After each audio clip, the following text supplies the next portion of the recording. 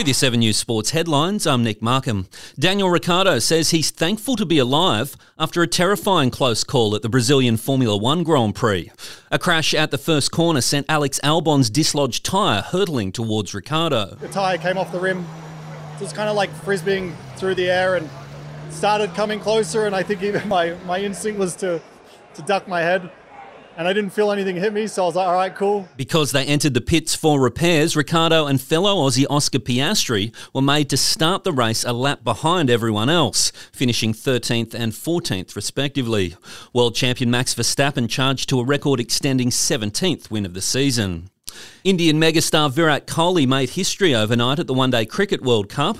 On his 35th birthday, King Kohli posted his 49th one-day international century, equalling the record of his hero, the legendary Sachin Tendulkar. The hosts destroyed South Africa by a whopping 243 runs to remain unbeaten.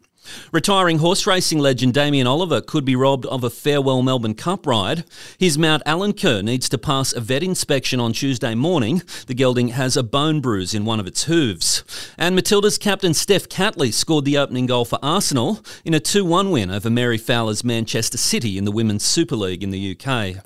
And that's your 7 News Sports headlines for Monday, November 6. I'm Nick Markham.